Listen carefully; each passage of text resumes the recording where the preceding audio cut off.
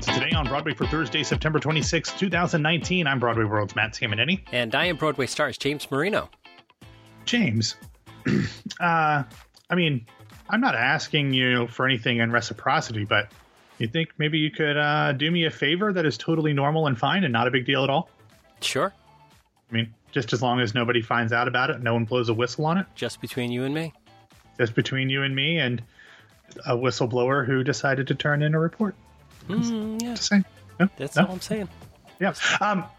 They'll, or maybe that favor could be that people could go over to patreon.com/Broadway Radio and contribute a little bit to us on a monthly basis. That would be much appreciated. There will actually be some quid pro quo with that too, James. What's the status of the perks for the Patreon? You know how time is a flat circle. Yes, I say it often, yes. Yeah, that Monday, Tuesday deadline blew right by us. What we're trying to do is we're going to... did I tell anybody this, or did we just discuss it internally about the early releases? I don't think that's been said publicly. Publicly? So we'll tell you here right now that what I'm working on Patreon from the technology side is for people who are supporting Broadway Radio through Patreon are going to be able to get our shows early, like Today on Broadway, like we're recording on Wednesday night about 8:45 p.m., and we'll get this uploaded and posted about 9:30 p.m., and that's normally when it's available to the general public. But in the future, when I can figure this out, what will happen is that Today on Broadway will be available for people who are just normal Apple Podcast subscribers that don't support us on Patreon. They'll get it at 8 a.m. the next morning, but you'll have gotten it the night before. And those are the types of things that we're trying to do. And we also want to work out some privacy issues. There's a number of people on Patreon that are supporting us that said that they don't really want to be called out. So I do want to call out a bunch of people, but I want to check with everybody first before we call them out and say, thank you so much for supporting us, person XYZ. So we're a number of the typical Patreon type of things. We're going to give you early access to stuff and publicly thank you for stuff and do a few other things. So that's what I'm working towards. Awesome. Can't wait for that to happen. Excellent. So what do we have in show and casting news? All right, James, yesterday we had two fairly compelling stories released. The first has to do with the previously announced musical adaptation of the 1980s film Working Girl. We already knew that music icon and Tony winner Cyndi Lauper would be writing the score, but when originally announced, Kim Rosenstock was going to be writing the book. However, yesterday we learned that she would be departing due to scheduling conflicts and that stage and screen scribe Bridget Carpenter would be replacing her. For theater fans, Carpenter is most well known for writing the book for Disney's Freaky Friday musical. Ooh. She also did the Hulu adaptation of the Stephen King story 11 I can't remember the date that JFK was shot. 11/22/63. She also worked on Friday Night Lights, so she's done a lot on both stage and screen. Now, what is probably the connection here because of her Freaky Friday work is that the production also announced its director, and that is Tony winner Christopher Ashley, who helmed Freaky Friday when it toured and had its out-of-town tryouts and all of the – not out-of-town tryouts because it had no intention of coming to Broadway, but had multiple stops before it toured. An out-of-town developmental production of Working Girl is being planned for the 2021 and 2022 season, but that's really all the details we got at this point, James. Now, James, we often talk about these movie musical adaptations and there being a bunch of dudes working on them. Obviously, Christopher Ashley, a dude. But despite the fact that there was some turnover in terms of the book writer, both of the creators of the show, both of the writers of the show are women. So yay for progress. Yay, progress. Very exciting. These are supposedly global properties that you want to play all around the world. Like, you know, Phantom of the Opera plays all around the world. Chicago plays all around the world. All these other properties play all around the world. It's great that we're moving forward, but it doesn't quite look like the rest of the world yet. And let's hope we get there. Yeah. Well, we had something else that was really exciting yesterday, James, from a show hoping to get to Broadway to another one that will be on Broadway for a long time.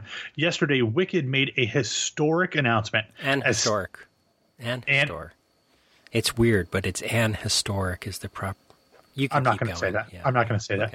I just want to get letters, and we don't get letters, do we? If I get letters, they go in the circular file.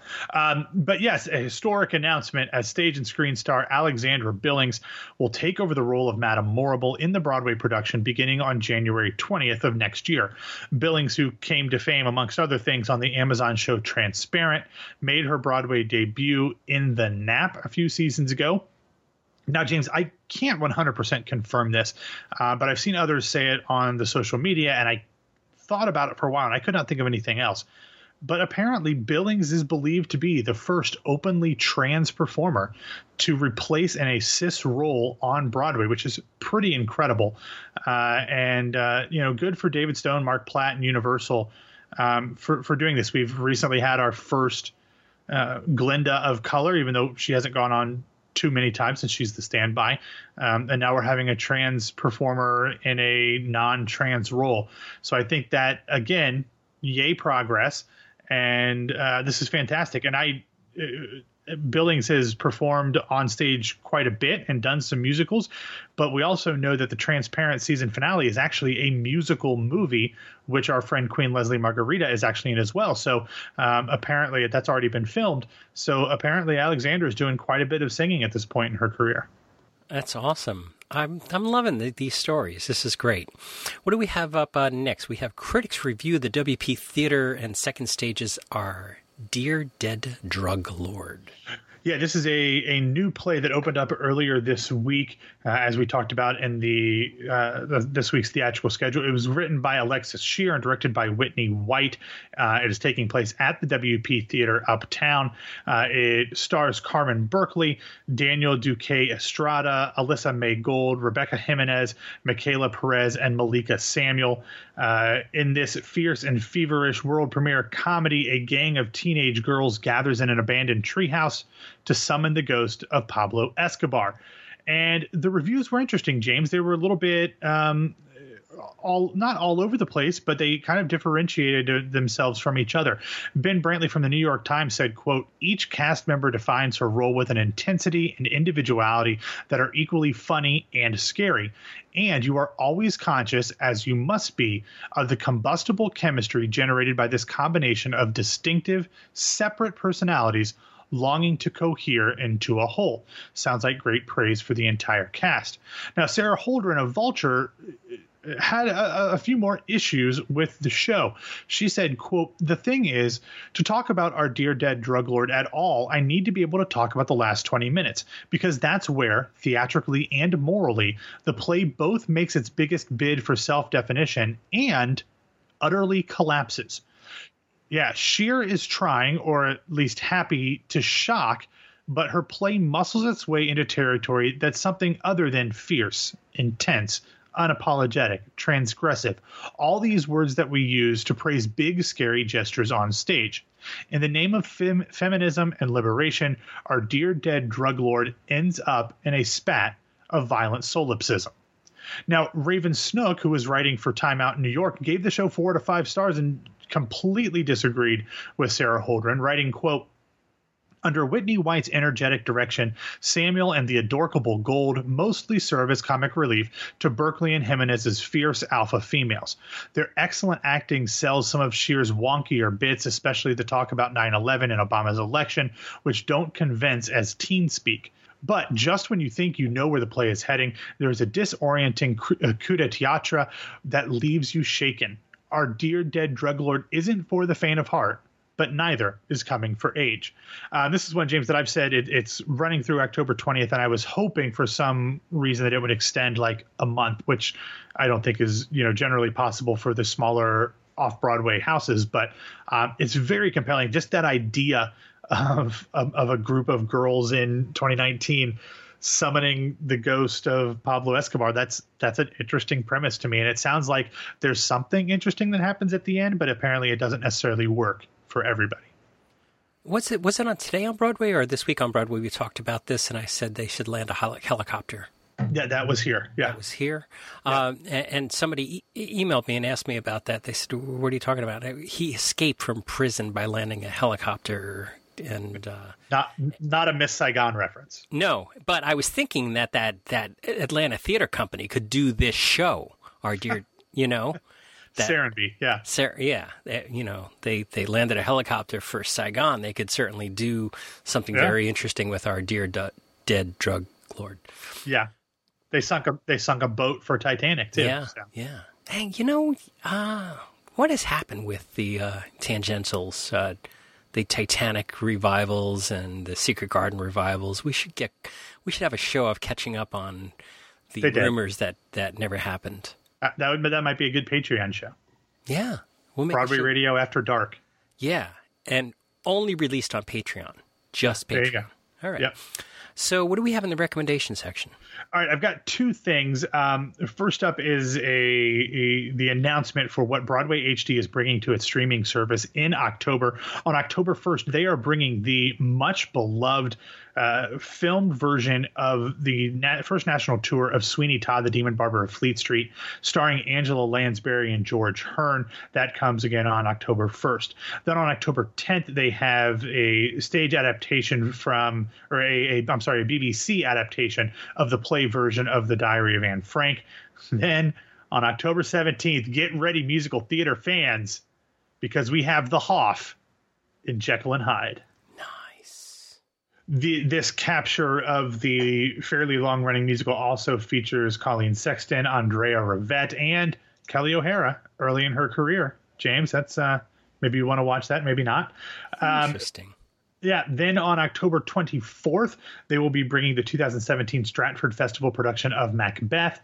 Then on Halloween itself, they will bring the Changeling, which stars Hugh Grant and Elizabeth McGovern. So some very good stuff coming, some pretty scary stuff coming to Broadway HD in October. And then there's a great article from Deep Tran, Broadway Radio former guest on my Tony Omnibus episode, where she writes about off-Broadway theater and the fact that in many cases, the people who are doing this tiny off-Broadway theater aren't making any money, and they have to be able to do this stuff that is really inventive and really forward thinking and groundbreaking while also working a day job.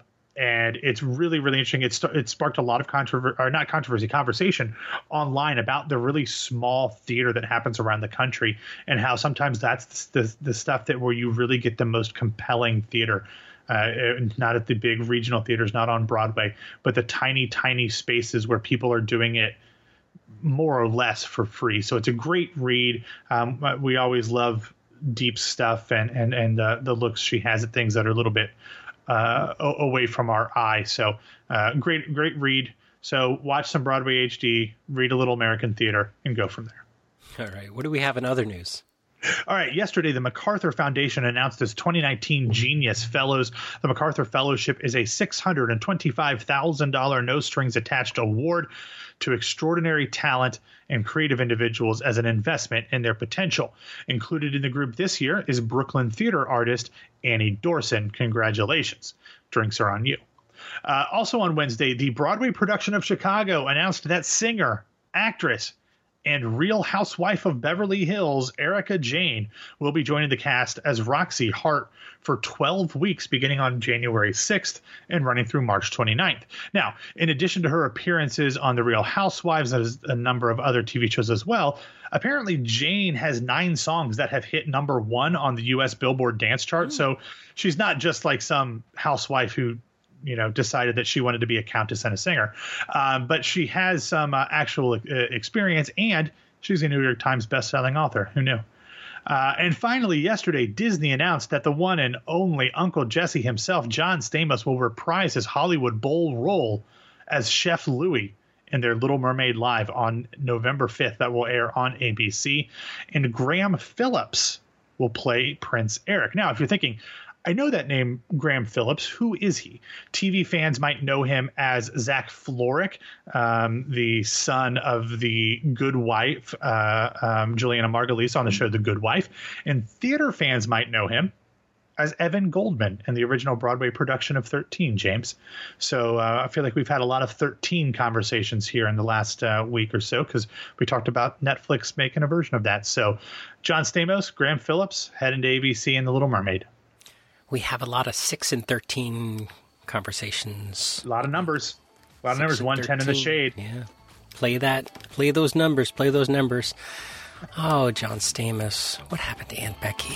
What happened? Oh, well. We're going to find out fairly soon, I think. Yeah, I think so too. 5 to 10. 2 more numbers.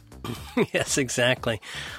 We should have Lost, the musical. Anybody out there is a big Lost fan? Anybody out there? Ironically, we just celebrated the anniversary of Lost's premiere on ABC, and Sci-Fi, the network Sci-Fi, released a podcast called Through the Looking Glass, a Lost retrospective, which includes Sci-Fi Wire's senior producer Tara Bennett and renowned TV critic Maureen Ryan, who is one of my favorite TV critics. It's going to be like a 5 or 6 episode series, a podcast series, looking at the importance of Lost and looking at the shows, the high concept, the serialized storytelling. Just downloaded the first episode yesterday. I haven't listened to it yet, but ironic that you brought up Lost. I was going there in my mind as well with Hurley's numbers, but I couldn't think of the numbers off the top of my head. 4, 8, 15, 16, 23, 42. Matt, get us out of here. All right. Thanks for listening to Today on Broadway. Follow us on Facebook and Twitter at Broadway Radio, and you can find me on Twitter and Instagram at BWWMatt. And my name is James Marino from BroadwayRadio.com and BroadwayStars.com. Thanks for spending some of your Thursday with us. And I think Matt and Ashley are going to take you into the weekend. Is that correct? As far as I know. Yeah, as far as I know. And I will just be sitting here every 49 minutes plugging these numbers into the machine. Very well done. Very well done, James. I love that. Also, you can also plug some numbers into patreon.com/Broadway Radio if you are so inclined. And maybe eventually that flat circle of time will get you off the island and get James to put up some perks for contributors. So I'm going to follow the smoke. Yeah, smoke monster's real, man. But why is there a polar bear? I never understood the polar bear. Polar bear was very controversial. One of my